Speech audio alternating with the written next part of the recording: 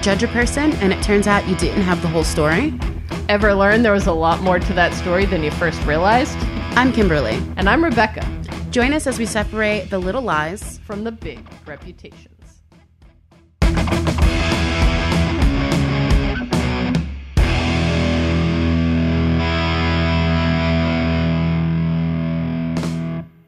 Welcome back, everyone. Welcome back. What's up? How have you been? I feel like my default answer is always tired because I'm just always tired. Winter doesn't help that though, does it? No, also I'm like an old person and I have arthritis in my knee and it got really cold last week and I was like walking to my train and I got like 2 blocks away from it and I was like, I need to take a cab. I can no longer continue this journey. Like I'm done right here. So that's fun. That's when I'm always like, I should move to Florida. Yeah. Or someplace warm where life isn't like this. But it's supposed to be a mild winter. Allegedly. Yeah, I mean, today wasn't terrible. It was no. This is one of the colder days, but it was only like 30 something. Yeah, I think the range was like 50 to 30 because I was like, what do I wear? I went outside for like 2 seconds. Layers. I wore like a sweatshirt and a hoodie and then just walked quickly. But yeah, tired. Work is wrapping up. Like we both work at schools, so like the end of the semester. So yeah, it's super busy for me. Yeah. I don't know how it is for in the registrar's office. I imagine people getting ready for the next semester already, right? Yeah, so like things are getting kind of like some things are slowing down and some things are ramping up. So it's like get in there, and then like my job is doing lots of like it's the holiday season, like fun stuff, which requires me to come into the office. So that's not so fun, but there'll be cake and stuff once I get there, I guess. So there you go. Bonus. Bright sides. I mean, I can make cake at home. Yeah, the president's office and my department are both doing their end of semester thing on the same day next Tuesday. Wow. So I'm like, all right. Which are you going to? No, both. They're at different times. Nice. We have one thing. We have a raging party from 4 to 7. It's going to be good. There's open bar. It's going to be good. I've seen people get very messy at these work holiday parties, which are probably a terrible idea, but open bar, man. Open bar on the company's dime feels different. So it's like, I need to take all these shots because I had to work overtime that one time, you know, like, or I came in early that one time. So like extra shots for me tonight. I probably won't do that. There's lots of new people. I don't want to embarrass myself. Yeah. And now you're like a boss. Kinda. I like to describe my face. Shrugs, maybe. No. Don't downplay yourself. That's what I'm saying. I'm not trying to upplay myself. Like, I'm not trying to play myself at all, Rebecca. I am a medium level employee who should still not get wasted at the holiday party. That's basically it. Fair enough. Well, you know, I can't drink a lot anyways. And then especially get on a train coming home. No. Oh, no. Those days are over. Like the way my bladder works, it's like if I have 3 drinks, it's a cab situation automatically. Yeah. Nobody wants to get stuck behind like a train with a sick passenger when you have to pee. New York City problems. Yeah. I once threw up when I was on a train. Oh God. And just a little bit. It was an R train or an N train. One of the lines where like the doors don't open in between the cars. Oh, gross. So yeah, I just basically threw up in my mouth and waited till we got to DeKalb. From Canal to DeKalb. If you know, that's a long ass. But I got off the train, spit it into a trash can, and luckily there was a weird delay, so I was able to get back on the same train because it was late night, and they just because I was like, great, I'm gonna get out and get rid of this, and then I'm gonna have to wait 40 minutes for the next train. But I got so lucky, was able to just get back on. I'm like, wait, I know this story. Yeah, it was Megan's something up in Queens at the beer garden. The beer garden up in Queens. That was far. But I also think that has also happened to another friend of ours, like a similar type story. That's just like New York City problems, I guess. But yeah, like that's gross. Like you could have done your taxes in the time that you held puke in your mouth. Like I could never. Like that's Is that a Guinness Book like world record? From Canal to DeKalb. Oh, I would have thrown up 3 more times. That's just that. I don't know how you did that. I don't know either. It was a long time ago now, but Is that why you carry water everywhere now? No, I just got home and brushed my teeth like crazy, but it was one of those times for me where it was like I'd had one drink and it made me sick as opposed to like actually being drunk. Because that's usually when I throw up. That also makes me so sad that alcohol does that to you. It seems very unfair. Yeah. Yeah, I think it's something in my family because I know Ashley has issues like that. And speaking of Ashley. It's our birthday. Happy birthday, Ashley. Happy birthday, Ashley. We hope you're listening on the day of your birth. And we apologize that the episode we said was going to come out on your birthday is not actually coming out until sometime in January. But we'll let you know when that episode comes out and what it was supposed to be. Yes. Because we had plans, but they got shifted. I don't even know how. I don't remember what happened. I don't remember the shift. Well, it's a real person and we're on fictional. Sure, that would have been a good segue into who we're talking about, but we're not there yet. Oh, well, do you want to segue it? I don't want to drop the ball on the segue. I can't. Like a famous WNBA player. Yeah, I feel like that's worth talking about. Like, it's the news. It's happening right now. Mm-hmm. But it's also very connected to the theme of our podcast. I mean, because this woman now has this reputation about her, especially depending on who you ask. Oh my God, yeah. Oh, so by the way, we're talking about Brittney Griner, the WNBA star who plays for the Phoenix Mercury. She's also a 2-time Olympic gold medalist. Yeah. And I think most people are familiar, but if you're not, or you're listening to this in the future and we've had other issues since then, because Lord knows that happened. Do you still have sound waves in the future? Are podcasts allowed in the future?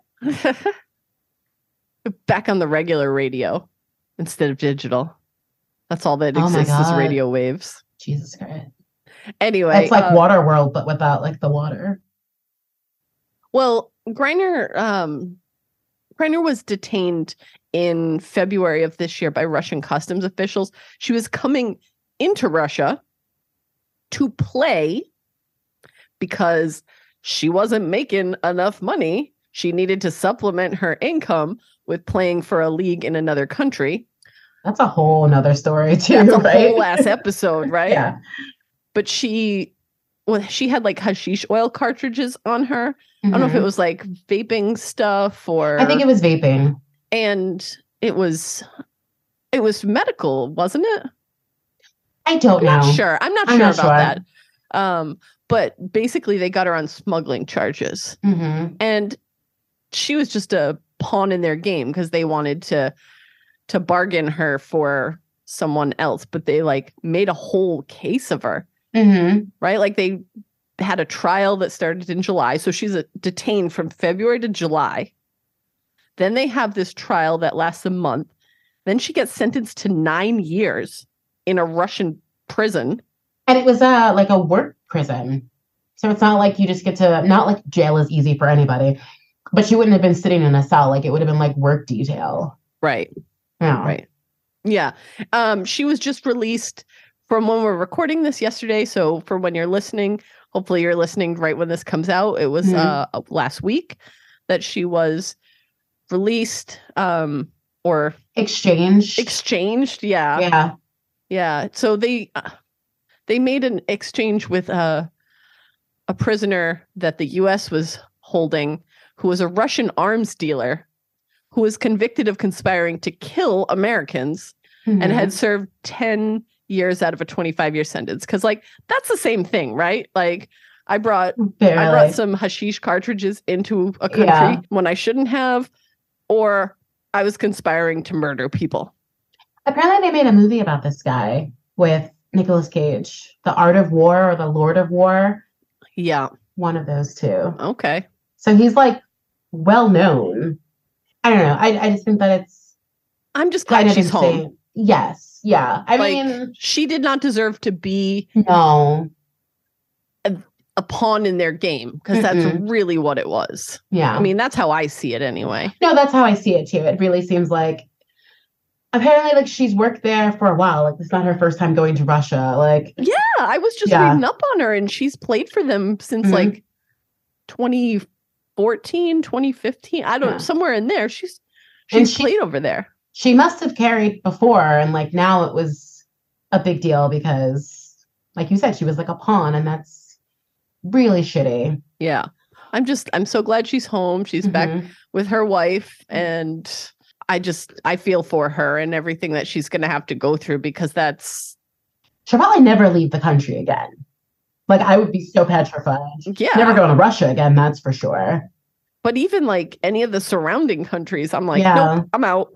Yeah. Well, that's a really good Christmas present for our family that she's back, but it should have never happened. And that's, like we said, like a whole another episode. Yeah. Definitely at least an episode to talk about like how disrespected the WNBA is. Yeah. No, absolutely. For sure. Like, as I was reading up on her these last few days in the news, I was like, yeah, I'm adding WNBA to our list. Like, that just needs to happen at some point.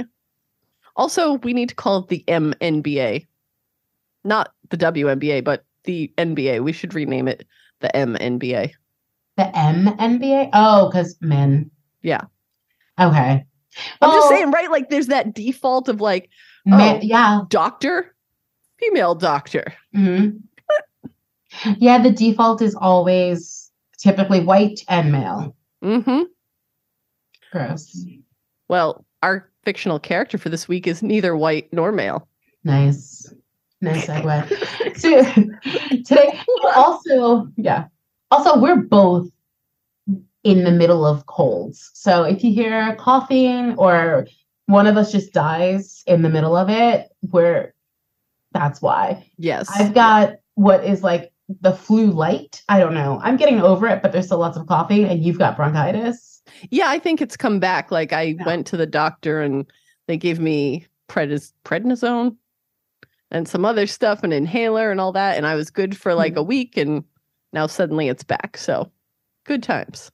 So yeah, if you hear any coughing, I'm sorry, but that's what's happening here. That's what's happening here. But what also is happening here is that today we're going to be discussing the character Sophia from The Color Purple. We're going to talk about her characteristics, her views on life, and her overall determination.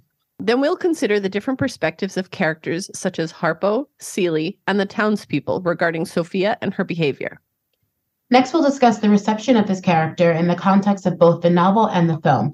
Beyond looking at the perception of Sophia as a bully, we'll also cover the criticism of how Black men were portrayed. Finally, we'll look beyond Sophia's big reputation, from her relationships with other women to the life events that made her who she was. Trigger warning for brief mentions of sexual abuse and physical violence.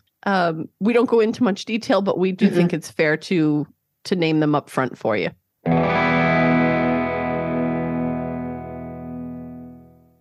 So just a little bit of background on Sophia. She's a character from the book turned movie turned Broadway show, soon to be turned into a movie yet again called The Color Purple. So The Color Purple was written by Alice Walker and published in 1982. The film was then directed by Steven Spielberg and released in 1985. So for this episode, we get most of our information from the film because I was too lazy to read the book. It's been sitting on my bookshelf for 10 years and I have not read it yet. Let's set the scene on this world with a little bit of a synopsis. All right. So the story is set between 1909 and 1949 in rural Georgia and centers around Celie and her sister Nettie, who are 14 and 10 when the story begins. Both girls, although more so Celie, are being sexually abused by the men in their family. And after their mother dies, the abuse gets worse. As Celie tries to protect her younger sister, she and her father butt heads, causing him to strike up a deal with a widower. Celie goes to live with Mr., as he's referred to for most of the story. We later learn that his name is Albert. So now she's married, she's in charge of the house, she's in charge of Mr.'s 4 children, and she's also separated from her sister, which is a longer tale for another episode. But things to know about Mr. He's an abusive rapist who doesn't care about women beyond what they can provide for him. Celie is his maid, his babysitter, his occasional rape victim. He believes that all men should be strong and that all women should be submissive. Ew. Yeah. He's not great. And in the film, he's played by Danny Glover. And like, I love Danny Glover. So it's so hard to see him play such a terrible, terrible person. Yeah. Well, fast forward a few years and Celie's oldest stepson, Harpo. Harpo. Yeah. No, I just think that's funny because, right, Oprah's company is named Harpo because it's Oprah backwards. Is Remember? Oprah her name because someone in her family is named Harpo? Didn't I ask you this? And I was like, I'm going to do the research before the next episode. And I never did. I never did. We need to do that research. I mean, we don't have to do it now, but now, like, I know. have to do it. Anyway, I just thought that was kind of funny. No, I think it blows my mind every time. And I'm like, which came first, Oprah or Harpo? Well, I mean, Oprah was definitely before this book was written, but no, absolutely. Is the name Harpo a common enough name? Yeah. That it was someone that she was named after, but Maybe. Reverse. Oh, we need to find out. Yeah, that's super interesting to me. Anyway, Harpo, Celie's oldest stepson, meets and brings home a woman named Sophia, our woman of the hour. The two plan to wed, and Harpo brings her home to meet his dad, Mr. Mr. points out that Sophia is fat and also pregnant, and he accuses her of trying to trap his son. A+ guy. Yeah. So Sophia is argumentative as fuck. So she points out that anything Harpo has is because Mr. bought. So Harpo is broke, and therefore he's not actually a catch, which she's right. She's there because she loves him, and she wants to raise their child together, but she has zero issues raising this baby alone. Yeah, she'll do what she's got to do, right? Mm-hmm. Harpo, to the dismay of his father, does marry Sophia. Other than being argumentative, she is a strong, free-spirited woman. She's her own person, she's inquisitive, and she's thoughtful. Sophia is also assertive, opinionated, and believes in an equal division of work. Yes. I know. I love it so much. I'm here for her. In the film, you see her doing farm work, parenting, and delegating different tasks. To Harpo, she's trying to wear the pants in the family. Oh, Lord, can't have that. No. Women need to know their place, damn it. Yeah, and he's perplexed by this whole thing. Like, what? She's trying to do what? And he takes it as a lack of respect towards him because, you know, everything's about him. He reaches out to his father for advice, but since his father is a scumbag, I guess that's putting it nicely, Mister's advice is to beat her. Harpo is wary of this advice, but he decides to take it once his stepmother, Celie, co-signs. All Celie knows is violence, so I guess maybe this makes sense to her? Yeah, I mean, yeah. Like, this is how she was treated and how she learned to keep in line. So, like, if you're trying to keep somebody in line, this is what you would do. But I don't think she really takes the context of, like, doesn't have to be this way. So, Harpo, he takes the advice and he starts to hit Sophia, and it works. She's the perfect wife now, right? Of course not. Like, did you hear a description of her? Do you think she stood for that? So Sophia goes out and finds Celie working in the fields and confronts her about, you know, this terrible advice that she gave Harpo. So I'm going to do like a quote because Oprah does such a great performance. So Sophia's mad and she's crying. And like, again, we'll get to how awesome Oprah is later. But in this scene, she comes barely through the cornfield. And I'm like too sick to do this voice, but I'm going to try it. And she goes, "You told Harpo to beat me." Her monologue continues, and it's a very famous monologue. People should know it. She goes, "All my life I had to fight. I had to fight my daddy. I had to fight my brothers. I had to fight my cousins and my uncles. A girl child ain't safe in a family full of men. But I never thought that I had to fight my own house." She lets out this really deep breath, and she goes, "I love Harpo. God knows I do. But I'd kill him dead before I let him beat me."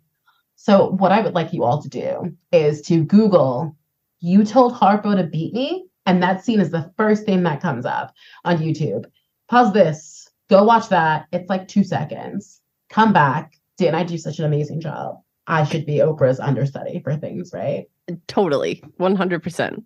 Yeah, but that scene is really, really important to like Sophia's character. And it's just great. And like, again, you can find it very quickly on YouTube. Yeah, I mean, just the fact that she's confronting the matriarch of the family that she's with and acknowledging that she's not going to stand for that. Yeah, like she's like, this is my household now, and this is not acceptable in my household. Like I put up with it in other people's households, but like I am the head of this and I'm not going to be abused anymore. Yeah. So the couple spends the next few years beating each other and also having kids. Real healthy. Great idea. But after years of this sad pattern, Sophia decides to walk away.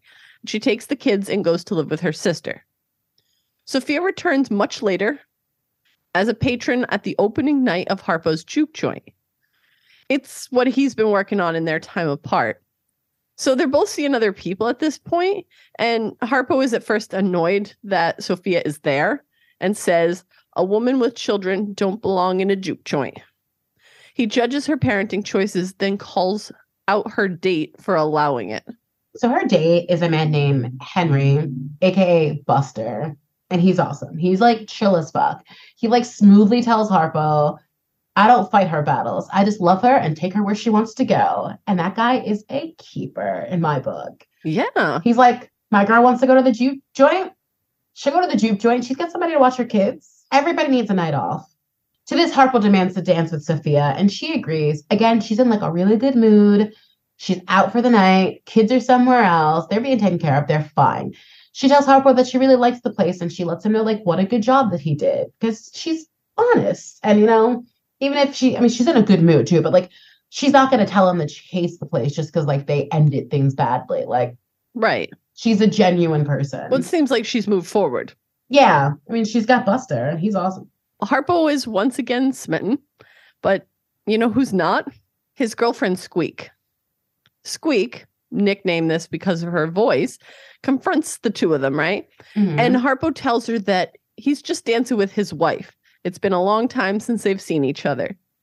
I love it, like playing the wife card now. Yeah. Like, okay, buddy.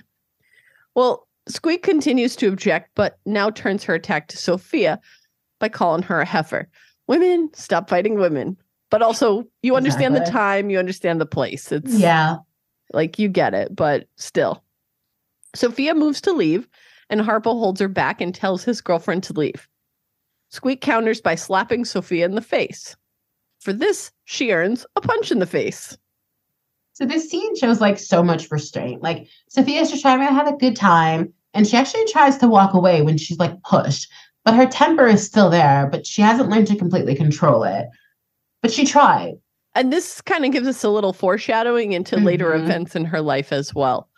Because she's not going to take shit. No. The next time we see Sophia, she's in town with her boyfriend, Buster, and with her children getting gas. So the mayor and his wife are in the town square. And of course, I feel like without me saying, but they're definitely white. Shocking. And Mrs. Mayer is fawning all over Sophia's children. She's kissing their faces, pinching their cheeks, being like straight up ridiculous. Like these kids hate it. They don't want to be touched in general, but let alone by this strange white lady, right? Yeah, like literally never do that. Like don't touch people's children. Like it's weird. Don't touch any other human. Don't touch any other without human. Permission. Yeah. But I feel like they're like, especially older people that will go up and like pinch a child's cheeks or like touch their hands. And it's like, first, we're in a pandemic, so don't ever. But like even before that, like you probably just shouldn't have. I always touch kids' feet if they've got like socks on, because I think like kids' feet are so cute. So I'll like shake a little foot, which might be weird. I don't know. But I'm not like touching anyone's bare skin. Like, I don't know. Kids are sensitive. Don't kiss and pinch children that you don't know. And even those you do, get consent. Children deserve to have consent too. True. Right? Unless they have those cute little fat arm rolls. You can pinch those, right? Then they don't get to consent? No, they're too cute. They're too cute. And also, I mean, if there's a difference when you're talking about like little babies versus like children who can talk too. Yeah. And I'm assuming most of these kids were talking. Yeah, they were just like rubbing their faces and like wiping off like wet kisses. That's gross. Yeah. So the mayor, with her gross kisses, she's fawning all over them, and she goes on to say, "Your kids are so clean and cute. You should come work with me and be my maid." To which Sophia, like any other random person on the street would calmly replies, "Hell no." Because, like, imagine I'm walking my dog and someone's like, "Oh my God, he's so cute. You should come live with me and clean my house so I can spend time with your dog." Like, who cares about what you're currently doing for work, where you live? Come live in my house because I like your children. Like, that's insane. Yeah. It's just gross. Yeah. It's just gross. It's like, well, you have nothing going on because you're just some Black person. Come live in my house. Yeah, clearly you have no actual life outside of what I am aware of you, which is you exist and have children. To be my pet. It's gross. It's gross. But Mrs. Mayer is shocked by her response. And her husband, the mayor, comes over and asks Sophia to repeat herself. And she does. Just as calmly as before, she repeats, hell no. So now the mayor himself, he's shocked. And his reaction is to slap Sophia in the face. We've been here before. Yeah. We've been here before. Sophia, on reflex, punches a dude and he goes flying. You know, again, just like that scene with Squeak at the juke joint, but this time there are higher stakes, right? Remember, this is 1920s rural Georgia, and a black woman just punched a white mayor in the middle of town square. It's not going to be good. No. So a white mob surrounds Sophia as she's screaming for her children to be taken away. Like, she knows it's going to be bad and she doesn't want them anywhere around it. So the crowd is screaming racial slurs and the sheriff shows up, and Sophia's relieved, thinking like, he's going to come here, he's going to calm these people down. But instead he hits her with the butt of a gun and knocks her out. I feel like, you know, watching the movie, you just see him show up and you're like, no, that's not going to be good. Like from a 21st century perspective. Oh, absolutely. Because she's like, oh, good, sheriff. And it's like, oh, no, he's not going to help. No. He's going to make it worse, if anything. Yeah. In the book, we're told that the policing crowd brutally beat Sophia, leaving her with a cracked skull, broken ribs, and her face is rendered nearly unrecognizable, and she's blind in one eye. And after all of that, she's sentenced to 12 years in prison. When she is released, she walks with a limp and her one eye is permanently swollen and almost shut. Upon release, she is forced to be the maid for Miss Millie, the mayor's wife. She hasn't seen her kids this whole time. Like, think about that. Like, the reason why you're in there, I mean, you could say the reason why she's in there is her temper, but really, I think the reason why she's in there is Miss Millie. Now you have to go work for her. Yeah. Like, you didn't even avoid anything. No. And so now Sophia lives with Miss Millie, and she's teaching her to drive and raising her children. In a moment of kindness, I don't know, I guess we could call it that, Miss Millie says she's going to let Sophia spend Christmas with her own family and kids. Oh, how benevolent. Yeah. Miss Millie says it's okay, you know, she'll drive back home alone. Like, she'll drop Sophia off, she'll drive back home alone, and then she'll come back for Sophia at 5 p.m. When they arrive, Sophia is overwhelmed by the crowd of well-wishers. Her children, who were just babies when she left her there. Celie's there, Harple's there, and his now wife, Squeak, is there as well. Sophia looks around and cries. And when her daughter asks her, like, why are you crying? She's like, I don't know any of y'all anymore. And they envelope her in this like big group hug. And it's time for her to like spend time with her family and relearn them. Aww. But before Sophia, yes, but no. Because before Sophia can even get her coat off, Miss Millie is having trouble getting the car started alone. She starts to panic and demands to be driven home, crushing the reunion that's been so lovingly set up by her family and her friends. You think about that and you're like, what the hell? She couldn't start her car, but like, I imagine it was one of those like crank. It's actually, let's describe the scene, because I've watched this movie so many times this week. It's one of those crank ones and she can't get it out of reverse. And like all the men in Sophia's family are like trying to help. And she actually starts to freak out. And she was like, those men were chasing me. And I've always been so good to you people. So she's also, I'm done. I was going to leave it out. But she also is like, these black men were trying to attack me. And they were just trying to stop her from like ramming into the house because she couldn't control the direction of the car. So yeah. And then like, Sophia's like, my cousin Johnny or whatever can drive you home. And she's like, Miss Millie's like, I can't be in a car with like some colored person. But her whole thing is that like, she's always been really good to the colored people and like, they should love her, but also she's terrified of them based off nothing. Well, a few years later, we see Sophia. She's at Celie's dinner table. They ask her how she's feeling, and she says, confused. And she's visibly older, so she's trembling, and she's very quiet. So we know that a bunch of time has passed, right? And in this scene, Celia is telling Mr., aka Albert, that she's leaving. Long story short, she had met a woman named Shug Avery, who inspires her to be more independent. And Celia will be leaving with her and her husband. So Celie is reading the whole family for filth. She calls out the kids for being bad. They treated her horribly when she first got there, but she doesn't blame them. She blames Albert for being cruel. She calls him dead horseshit and tells him that his father should have raised him better. His father is also at the table. Right. So she stands up and she's like finally letting all of this out because Celie used to be like super quiet with no backbone. So Sophia starts laughing and the table just starts staring at her. And she says, I sat in that jail till I about near rot to death. I know what it's like, Miss Celie. Want to go somewhere and can't. I know what it's like, want to sing and have it beat out of you. Emboldened by Celie finally standing up for herself, all the women at the table have the kind of awakening, right? Harpo's wife, Squeak, declares that she is leaving with Celie and Shug. She also demands that she be called by her actual name, Mary Agnes. You can decide what you're called. Yeah, because people were just like, oh, you got a squeaky voice. Your nickname is Squeak. And that's what they all called her. No one even bothered to like tell her or give her any other a name. Like they're just like, oh, that's your nickname. Well, so the women are bonding over their newfound independence.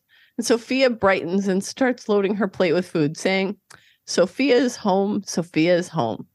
Her head is up high and she's light again. Sophia's seen a couple of more times. Her joy is definitely back. Her head is up high. It seems like she's no longer working for Miss Millie. She's back at the juke joint with Harpo. The two have found their rhythm and they're happily growing old together.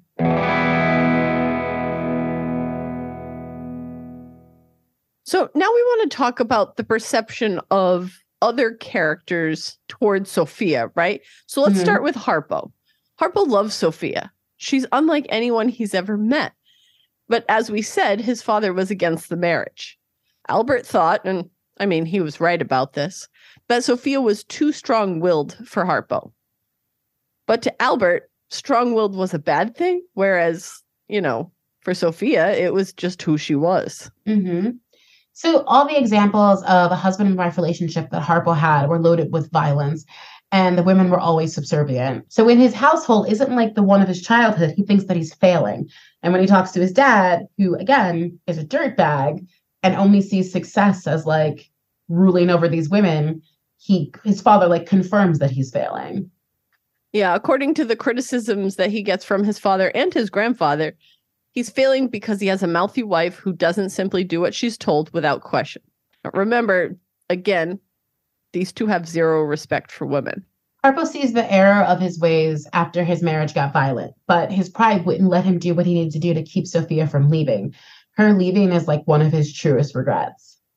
The two manage to find their way back to each other eventually, and they end up in a relationship that is safe and nonviolent and at least has the appearance of being equal, which is all Sophia really wanted from the start. Mm-hmm.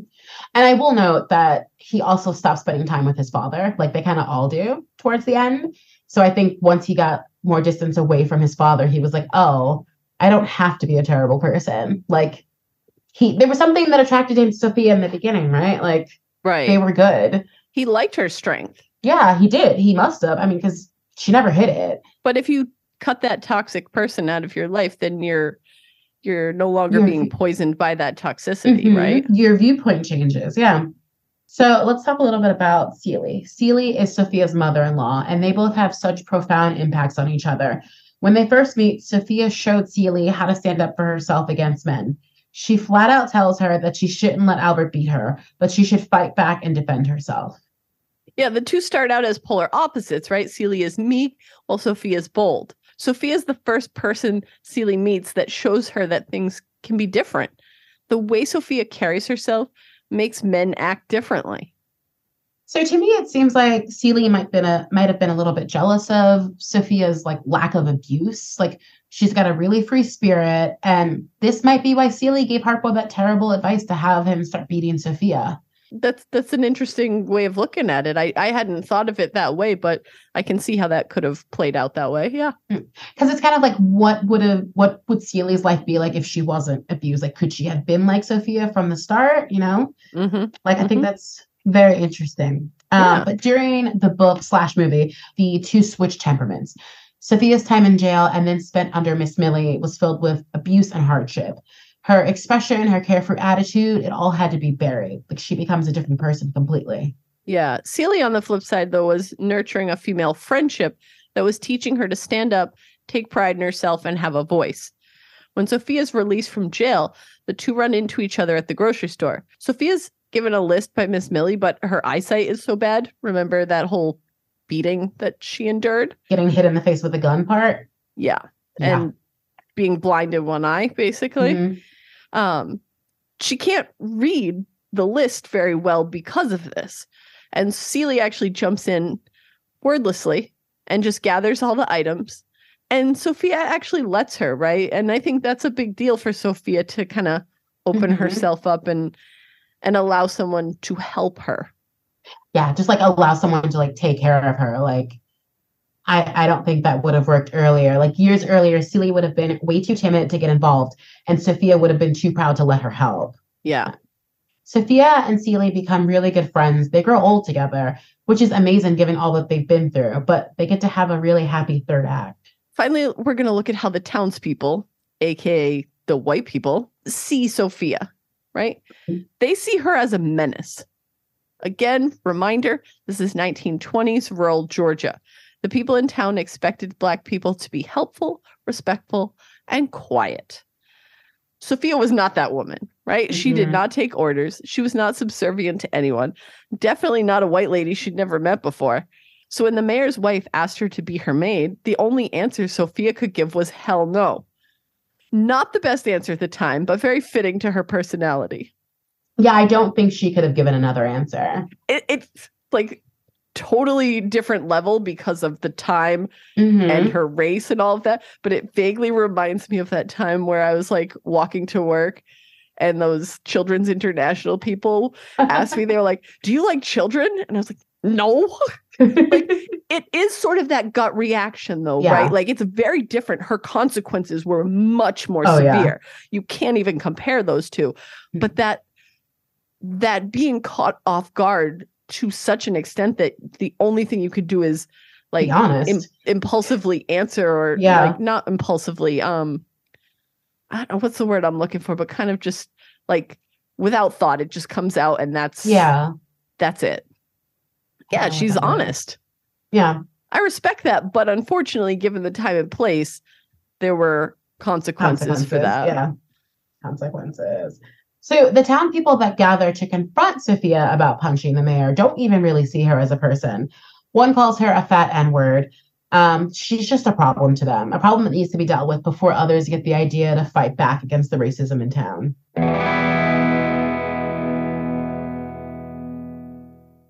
So now we're going to move on to talking about audience perception of Sophia and how like maybe she's seen as a bit of a bully. Yeah, she definitely is. There are people who think that way. I mean, I guess that's one reading, but like, I don't know. I feel like you got to do what you got to do to survive.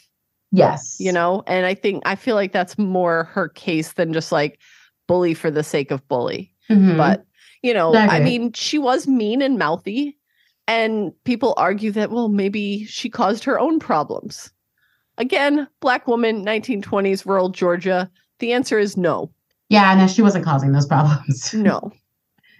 You know, that's that whole like, oh, if you don't want problems, then just be quiet. Like, just give in to what the police say. Just listen to, like, don't fight back, blah, blah, blah. Like, no. Can I tell you, segue, my mom is a crazy person. And I was talking about how I can never get arrested because I have like extreme claustrophobia. And like, no one's going to listen to me about not being thrown in the back of a police car. Like when I get into a car, I automatically roll down the window. Don't care about the weather, anything. Like I can't be in a closed car. And I was like, I can never get arrested. And I was like, well, just don't do anything. And I was like, yeah, okay, Mom, that's how that works. And she's like, well, the cops don't arrest you if you're just like minding your business. And I was like, Mom, are you insane?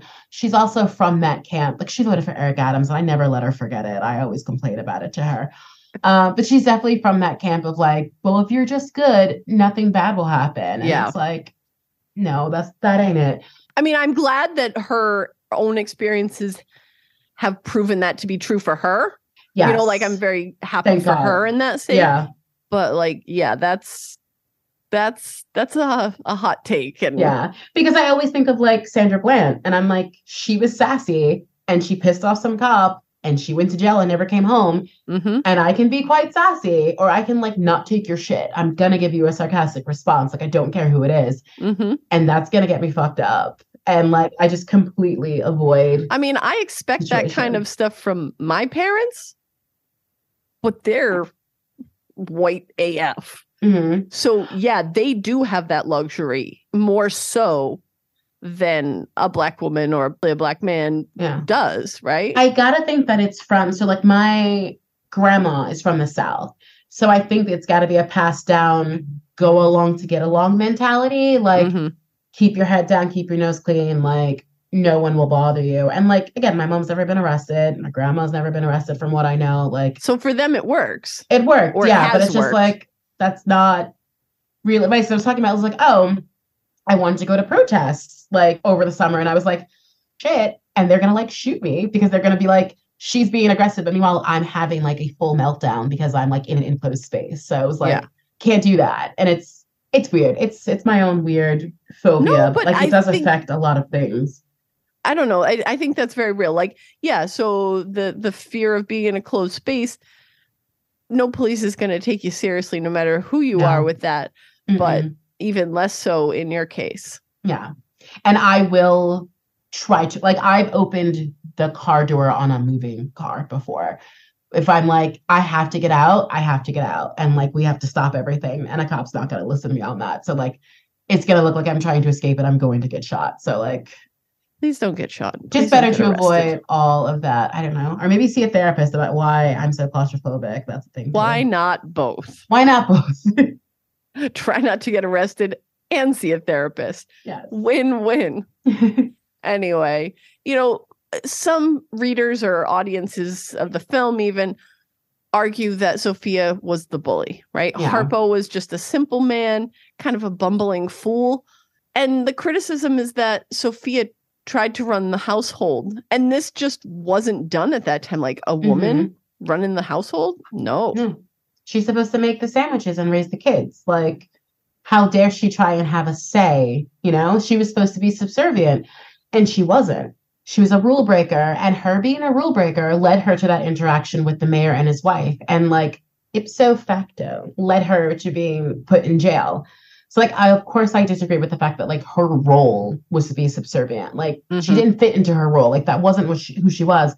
But also like, what would be the point of the book or the movie if everybody was just agreeable and followed the roles that was assigned to them in life? Yeah, I mean, honestly, the point of any literature, whether it's on film or on a page, is to share those like conflicts and those perspectives to like teach us something new about the world and not just be subservient and accept everything that's handed to us. I mean, you're totally right. That would be the most boring film ever. I honestly think, though, if like it were real life and Sophia was given the chance not to punch the mayor, I think she would have 100% punched the mayor again. Oh, yeah. No, I mean, I feel like Walker wrote this in a way where it is very realistic. And there are absolutely Sophias out there. And there needs to be. Because where are we getting progress if we don't have those people, right? Exactly. Yeah. People to stand up to the system. So talking about the book and the movie, let's look a little bit more at what the audience kind of thought about both of these versions of the story. So when the book and the film came out, people, they had mixed feelings. So the book and the movie both shared very strong criticisms of Black men, which kind of started the audience off on the wrong foot. It was the early 80s and Black men were making a name for themselves in entertainment and the political world. You had Robert L. Johnson, who started BET, the Black Entertainment Network. He started that in 1980. You had Bryant Gumbel, who was a journalist, who became the first Black person to be an anchor on a major network when he joined the Today Show in 1982. Like, that's kind of huge. Like 82, like I was born in 85 and we like just had a main like Black network person. Like that's kind of crazy, but like, okay. Jesse Jackson ran for president and Carl Lewis won 4 medals at the Olympics in 1984. Like Black men were doing it. Like they were, doing it and doing it positively. Yeah. And I feel like this is just, I don't know, this concern is valid on one hand, because then you're going to get some white people turn around being like, see, see, black on black violence and all that nonsense, right? Yeah. Like that still happens today. Yeah. You know, and then we've got this book and it paints black men as violent and sexist. So when The Color Purple was released, journalist Tony Brown called it a Nazi conspiracy, the most racist depiction of black men since The Birth of a Nation. And like The Birth of a Nation, it's like, I don't know, I just feel like it's one of those films where I don't want to tell people to go watch it, but also at the same time, I feel like you need to be aware. So go like Google it and find out about it, but don't take your time and watch it, please. It's not a good depiction. Also, I think it's good to note that like the book was set in the early 1900s, but the film came out in 1982. So like audience should be able to see Danny Glover as this character who's a terrible person, but not look at their black neighbor and be like, well, he must be just like that because he's black. Like people should be able to understand that like a movie is a movie and a book is a book. And it's not the same thing. Sorry, the movie came out in 1985. The book came out in 82. But still, it wasn't when they thought, like, what was it? Like, oh, the sun only rises where I am because I can see it at that time. Like, audiences are smarter than that. Like they should be. They should be. Yeah. They should be. And the thing is, like, if I watched a movie where a white man was violent against his wife, I'm not going to sit there and think, oh, every single white man is this way. And this is like indicative of the entire culture. Right. And a lot of white audiences wouldn't do that either. So why do it the other way around? Why? Because it's an easy narrative for you to use if you want to be disapproving or against an entire race of people. Yeah. If you want to be straight up racist, let's say it that way. Anyway, the NAACP and the Coalition Against Black Exploitation both stated that the film portrayed Black people in an extremely negative light, Black men especially. So this reminds me of a scene in the film where Celie insults Harpo and Sweek laughs. And Harpo tells her to stop laughing and says, you know, it's bad luck to laugh at a man. Men cannot be the butt of the joke or the target of any kind of criticism without going into a huge rage. But women are supposed to just like get the joke or like stop complaining because like it's just a joke, right? It's just a joke. It's just a movie. Like they're supposed to just get over it so easily. Also, when we were doing the research on this, I was like, the NAACP also were the ones who like tried to boycott Whitney Houston that time. Like I know they've done way more good than bad, but like some of the bad they get involved in is like real petty shit. They have their moments. It must have been a slow week because, you know, like Carl Lewis won all those gold medals. Like I said, Black people were doing really well at this time. So they were like, we got to find something.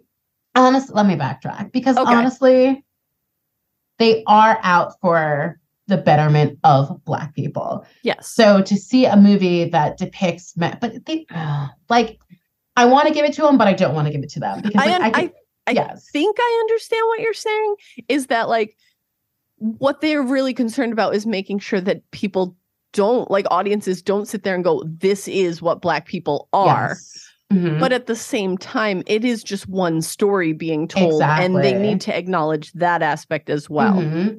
And you can't just like, bad pun, but like, you can't just like whitewash your history. Like this is a thing that probably happened. She didn't get the story out of nowhere. Like, this is probably, unfortunately, a common story and not even just for like Black people. Like you grow up on a farm and it's weird. It might happen. I don't. I mean, I'm farm or not, but like in a rural area, in a rural area of the 20th century, like there's a lot of factors besides race in here. That play into why these characters behave the way they do. Yeah, like rapists and like sexual abusers are not just Black people. You know, like no. It's sadly something that goes across all color lines. Like it could happen to anybody of any race. So I do understand the NAACP being like, could you not make us look bad? But also there are strong Black male characters in the book. And like, that doesn't mean that like, just because there's some bad ones, it doesn't mean it ruins. Well, and it seems too that like, Harpo does grow and learn over time. And so does Albert. He becomes a different person towards the end of that book too. Like he doesn't fully redeem himself, but like, because he can't, because he's so horrible. But he makes strides at being a less shitty person. There you go. Yes. So in an article titled The Color Purple Revisited, Kristen J. Warner, associate professor in the Department of Journalism and Creative Media at the University of Alabama, says no one actually interviewed Black women back then to get their thoughts on the film. Like, are we surprised? No. No, we're not. Because most of the time, Black women aren't asked about their own experiences and assumptions are made, right? Mm-hmm. Like this happens, especially in healthcare. Oh my God. Kim just like, don't get me started. Because like, even when like, if someone does ask you, like your experience, they then tend to tell you it didn't happen that way. Yeah. And that's happened to me that's happened to me so many times. Ugh. So Warner later speaks about a focus group that was done in 1995 in which women were asked about the film and how it affected them. So that focus group was done by Jackie Bobo, who had dedicated a chapter of her book to this whole topic. So it was called Black Women as Cultural Readers. In her focus group, it was overwhelmingly the opposite of what Black men thought of the film. So what was so important was that Bobo gave Black women the opportunity to express their thoughts on a movie in a space where nobody else had. She stretched the conversation around the film, giving us insight into how complex and diverse in thought Black women are. Like, I mean, it feels like it should be just super obvious and like not something you need that for. But unfortunately, that's the reality, right? Yeah. So like, it's kind of like, did this movie paint men in a great light? No, but the story wasn't really about men or even for men. It was about women. It was about a female voice in a time where it was really hard to have one. But there were men there, trying to stifle that voice like they do. Yeah.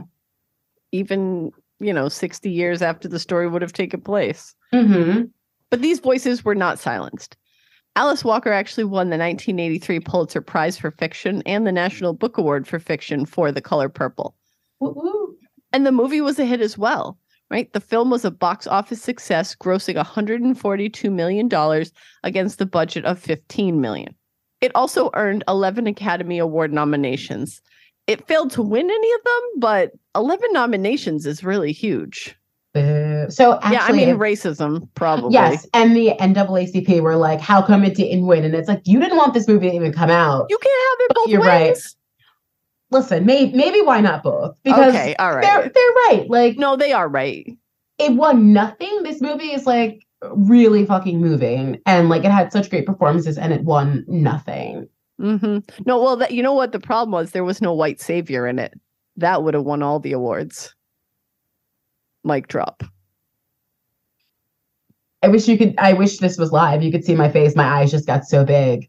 You're right. And I didn't notice I guess because the only white people in it are like negative. Literally only the mayor and his wife are the white people in this film. And like, that's it. But yeah, like there's no white savior. Like, oh, can we talk about white saviors for a quick second? Have you seen or read The Help? No. And I think a big part of it was because of that white savior like message that I heard all about. And I was like, I don't think that's really for me. I think that got nominated for a bunch of stuff. It definitely put Emma Stone like on the map. And I remember I read the book and I was just like, so these women. You mean Easy A didn't put her on? I love Easy A. Easy A is amazing. I just remember being so frustrated because I was like, oh, so all these Black women just like lost their jobs and risked their safety so this white chick could write like a newspaper article? What? Are you kidding? And this book was could never. Everywhere. Sophia would be like, hell no. Take your ass, go back to college, write a book, write about something else. Like, this is nuts. Like, they risk their lives. Like, the performances again in that movie are really great. I remember when I read the book, it was like, I don't know, this is when I worked at Barnes & Noble still. So it was like a big deal when this book came out. Like, I don't know, the press around it was huge. And when I read it, I was like, oh, I mean, I guess, but like I don't remember the name of the character Viola Davis plays, but like she lost everything. Yeah. She like lost her job. She worked for like one of the worst like white women in the neighborhood, but she had such a great relationship with the person's daughter. And like now that daughter doesn't have Viola Davis, and it's all because Emma Stone had to like write a story and it got this woman fired. Like nothing good happens to the Black people. And I think Emma Stone gets like a job at like a newspaper in New York or something, right? I would have like, such a hard time acting in a movie like that. You know, like I understand the historical setting and blah, blah, blah. But like, I would have a real hard, like, I guess that's why I'm not an actor, but you know. Honestly, I think the check must have helped because you had Viola Davis and you had Octavia Spencer, who are such forces in acting. And to play these characters, I mean, and yeah, Jessica Chastain, like you had very good performances in this film. Sure. But just like the message, why are we making a film? Like the book was one thing, books get made, whatever. But I feel like when you decide to make a film, you have to look at like the message. And they were just like, yeah, white people are better than black people, and black people will do things for white people, and it doesn't matter. Like if the message at the end was that like they drove home the message that you shouldn't be these people, you shouldn't be the help doing these things. But I don't think, like, I never got the impression that that was sort of the moral of the story. No, because nothing good came to the black people. Yeah, I can understand if it was like, oh yeah, you should stand up and you should like not let people treat you so terribly, and then they unionized or something, right? But like that's not what happened. They just didn't have jobs in a town and time where they needed jobs. And the white people were still white. And I'm sure toilets still got put in garages. Like that whole movie. And people love it. It's problematic as fuck. Yeah. And somehow Emma Stone is seen as this white savior. And it's like she didn't help anybody but herself. They helped her. Literally, the title is The Help. I have so many questions for that writer. Like, rethinking it with like older eyes. I'm just like, how the hell did this get made? Like, you know how it got made? There's not enough black people in publishing. There's not enough black people in like film directing to be like, hey, maybe we change the ending a little bit so it's not so negative on the black people. Or maybe we just don't make this because what does it say? Yeah. But so we didn't have any white saviors in The Color Purple. Thank but we did have Oprah. Oprah's all you need. So Oprah Winfrey, which like I forgot her last name was Winfrey because we all just call her Oprah, right? Right. She's definitely one of those single name people. Like, do you know anyone else named Oprah? I feel like it's one of those names you just like, it's on this pedestal and you can't like name your child that. I don't know. Maybe I'm wrong, but way to set up your kid for like failure. Because if your kid's not successful, it's gonna be like, oh, Oprah, that's a big name. And now like, I don't know. I don't want to job shame. I was like, now you make coffee, but like making coffee is important. So it is. Maybe you start a union. Start a union. I'm very pro-union over here. Anyway. Yes, same. Oprah Winfrey was a radio and television host at the time. So her background was in journalism. She had zero acting experience, like nothing whatsoever. So Quincy Jones was a producer for the film and was working on the soundtrack. He insisted on hiring Oprah. Like he put his foot down and was like, Steven Spielberg, hire this woman. And Steven Spielberg was like, cool, I'm on board. And like the rest is history. Like that was a jumping off point for her career. So I think it's easy to say like without this film, we might not have had Oprah and how she is now.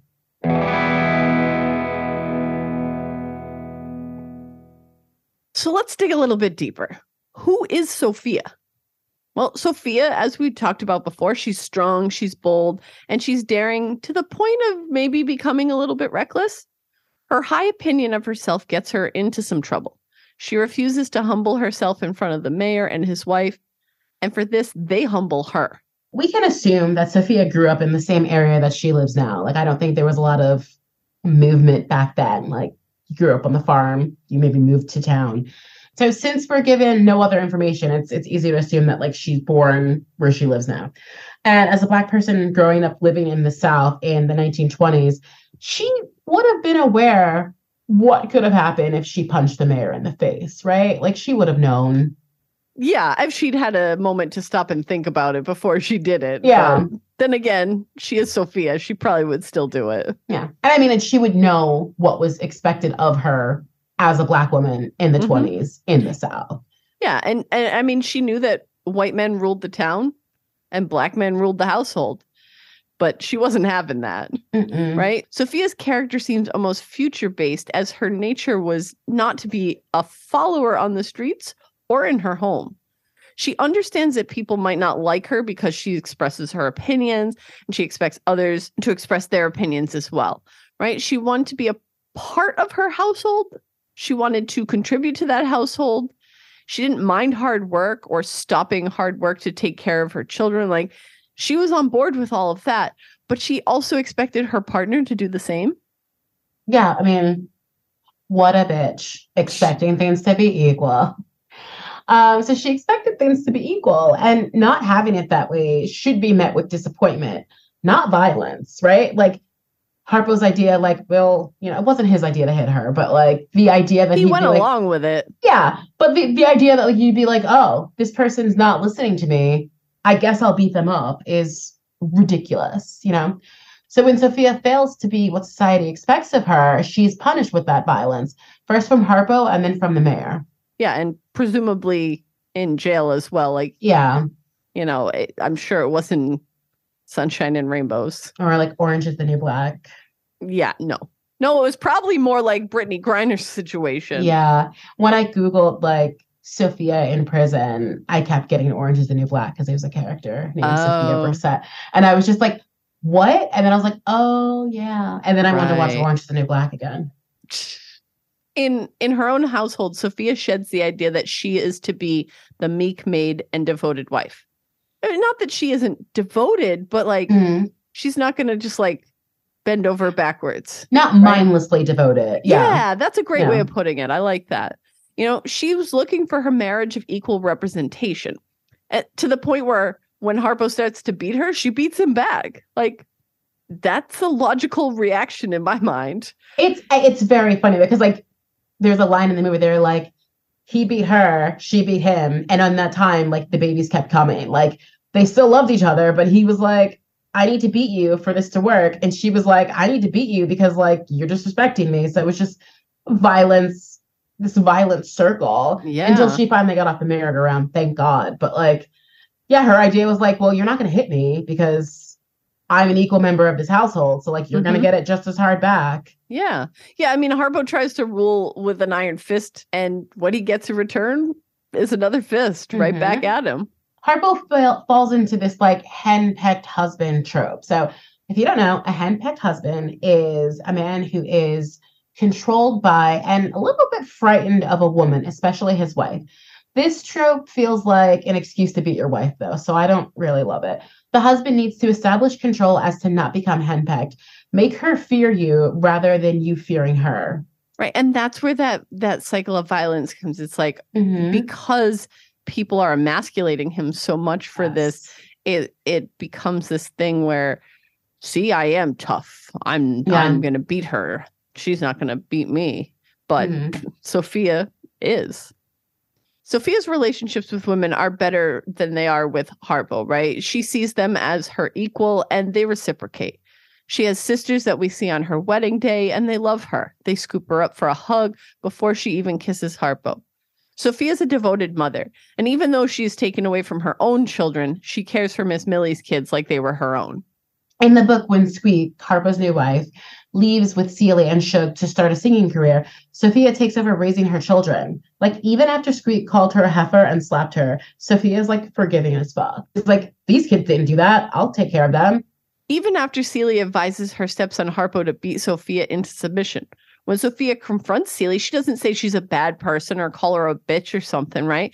She painfully explains why the advice was bad and gives some advice of her own. Stand up for yourself and don't let Albert treat you so poorly. So Sophia's time in jail and the time that was spent with Miss Millie is really what crushes her spirit. Her personality was the quote unquote problem for everybody else. She was too loud, too opinionated, too much. So they had to beat it out of her. As being herself became a hazard or a risk, she crawled inward, leaving her as a shell of herself. Sophia loses her strength and dignity. She puts up walls to keep people out and protect herself. Once she's free of Miss Millie and back with her family, she doesn't understand that she can relax. You know, she's had years when being herself came with severe punishment, and she kind of lives with that trauma inside her.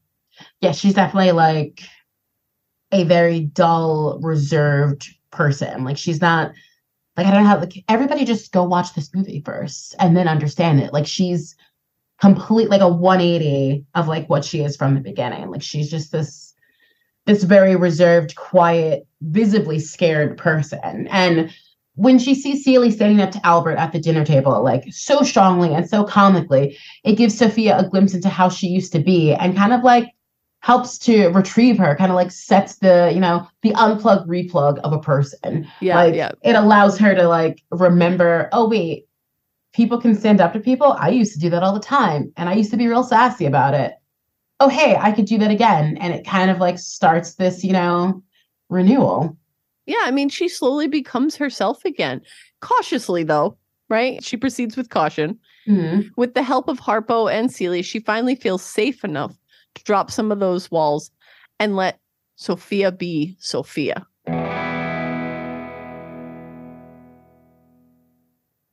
All right, so final thoughts, takeaways. Sophia from The Color Purple. So like first, I want to acknowledge the power of Black people to take tragedy and make it comedy. There are many, many very funny scenes in this film, even though the subject matter gets very rough at sometimes. It kind of reminds me of like Black Twitter, where it's like you talk about like the most horrible things, and on Black Twitter, people are making fun of it. And I'm gonna miss Twitter for that. Like I'm gonna miss Twitter for Black Twitter. Black Twitter is exceptional. But back to Sophia. So I love her. I think the only thing that she did wrong was like being born in the wrong time period. Like I'm such a fan of people who stand like 10 toes in their personality. Like you're not going to come for them. This is who they are. They don't change it from person to person. Like Sophia was the same person with everybody that she met. Her personality was so strong and it was really painful to see how it was taken from her. Yeah. I mean, it's like for me, you know, when early 20th century Black women characters are written by white people, they're often depicted as complacent and one-dimensional. And I think, well, maybe in The Help, they're not one-dimensional. They are sort of like, that does sort of fall into that category a little bit. Mm-hmm. But then here comes Walker, right? A Black woman telling the story of Black women. And none of them are the same. They're all complex. Yeah. And it's so obviously needed because that is the truth. Right? That all these women are going to be different. Creating these characters, especially Sophia, you know, Walker shows us these complexities. She shows a strong woman who stands up for what she knows is right and true. But at the same time, she also gives us the realities of the consequences for Black women like Sophia in that time. And I think in that sense, the story does so much to expose so many truths of that time. Yeah, no, it definitely does. And that kind of, what you said kind of reminds me of, there was this interview Issa Rae did a long, long time ago for the show Insecure, where she was speaking about how she doesn't write her show for white audiences and how that's freeing. So there are like little jokes that like white people might not get, but it's not specifically written to explain things to white people. And I feel like Alice Walker did that in this book. Like this was a Black experience.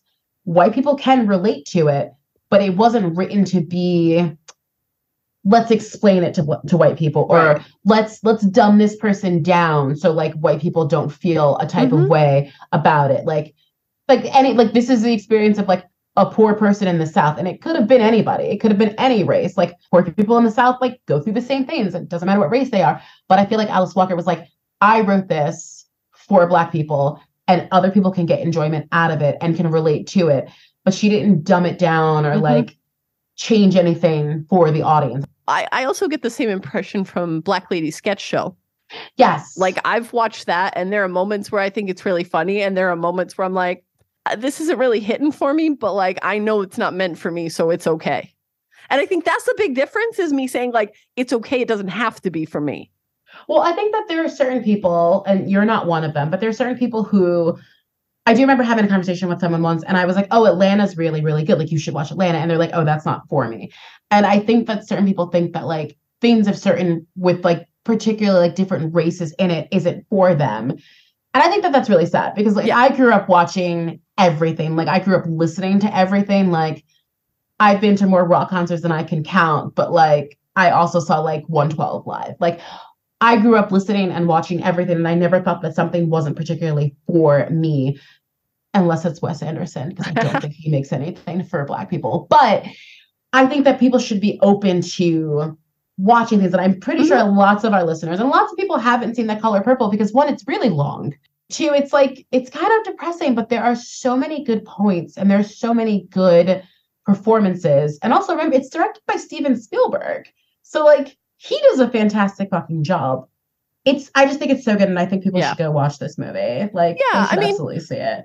I think when I was, and I mean, you said like, you don't count me in that group of people, but like when I said that some of the things in Black Lady Sketch Show weren't for me, it was more like the joke, not the show and the story. Like it was a very funny premise. Yeah. Right. I don't need to get every single joke to still get enjoyment from that show. No, there are like very specific jokes. There's this joke about like, it's called like Pink and Lovely. It's like a hair lotion. And it's such a Black woman joke that like other people wouldn't get it. But like I had to pause because I was laughing so hard at it. Like I do love that stuff is so around now. Like you can get really good things that are made for you because like lots of things are not made for Black people. Lots of things are not made for like Spanish audiences. Like again, we talked about this earlier, but like the default is white. Mm-hmm. Lots of things are made for like white laughs. How many Asian sitcoms can you think of? Right? That bothers me so much. Like I remember, who was I talking about this with? Somebody was talking about how like In the Heights didn't like represent like all Spanish people. And I was like, well, maybe if they were allowed to make more than one Spanish movie a year, it wouldn't matter. You know what I mean? Like you could have 9 movies and you could represent like every part of Latin culture. You don't have to shove it all into one movie. And I think about like Crazy Rich Asians. You had to shove it all into one movie. And I loved that movie. And I loved how much Asian people loved that movie. And we haven't gotten another one like that. It's like 1 year, you get one big one for like the little races. And it's frustrating. And that's not what this episode is supposed to be about. But this is where we are. This is where we went. Yeah. Where we are in our episode, though, is to run down the list of resources and references. And honestly, I think we really just want to start with some primary sources. Mm-hmm. The Color Purple are written by Alice Walker. Go read it. I'm going to read it. I've read it. No, I'm going to do it. I'm going to do it before the end of the year. Okay. Quote me. That is my end of the year goal.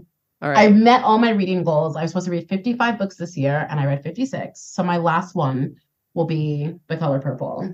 I love it. Yes. The Color Purple, the film as well, from 1985, directed by Steven Spielberg. It is currently available on HBO Max. Most of you have HBO Max. Watch this film. Report back to me. Let me know what you thought. And the last reference that we're going to give you all today is reflecting on The Color Purple 35 years after it hit theaters. And that was written by Makisha Madden-Toby. Let us know what you thought of this episode. Do you have anything to add to the conversation that we might have left out? Or do you have any suggestions for women that we should cover in the future? Follow the podcast on Twitter and Hive when that comes back. It's down what happened right now. To Hive? They're updating their servers and now they're just waiting for the approval from the app stores to like do their update. So, but yeah, it was down for like a week, but they were like really trying to build it up in that meantime. So we cut them some slack. Anyway, you can follow us on Twitter or Hive at Big Rep Pod and Instagram and TikTok at Big Reputations Pod. Send us a message or email us at bigreputationspod@gmail.com. We'd love to hear from you. You can subscribe to us on Spotify, Stitcher, Apple Podcasts, or wherever else you get your podcasts. Share us with your friends, your family, or your girlfriends. Subscribe and leave us a 5-star review. Check out our Big Reputations merch. The link is in the show notes as well as in our Linktree link found on all our social media platforms. And be sure to take a picture and tag us when you make a purchase. I mean, the holidays are coming. You got a Redbubble gift certificate? Yeah. Get some Big Reps merch and represent. My God, I do have a Redbubble like gift credit. I'm going to buy a shirt. Okay. I'm going to buy a shirt and I'm going to wear it. People are going to be like, what's on your shirt? I'm going to be like, I'm going to hand them a business card and be like, it's my podcast. I love it. I fully support this. Yes. Also, remember that we've got a Patreon now. Patreon.com/bigreputationspod, or just check out the link in our link tree. Whether you pledge $2 or $5, you'll get a shout out in our episodes. And if you choose the $5 level, you'll have exclusive access to our Little Reputations episodes. These are short mini episodes about amazing women throughout history. And stick around for the end of our episode. We'll share a little bit of a teaser from our upcoming Patreon exclusive Little Rep episode on Alice Walker, the author of The Color Purple. All right, Kim, what quote do you have for us this week? It's from the Woman of the Hour, and the quote is just, hell no. And as always, believe women.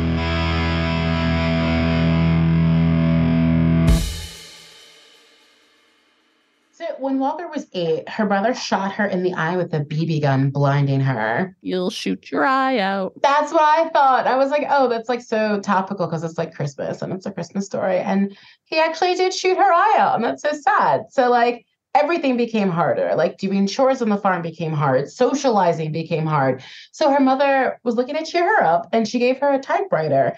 Like best gift ever for someone who would go on to write very prolifically, right? Like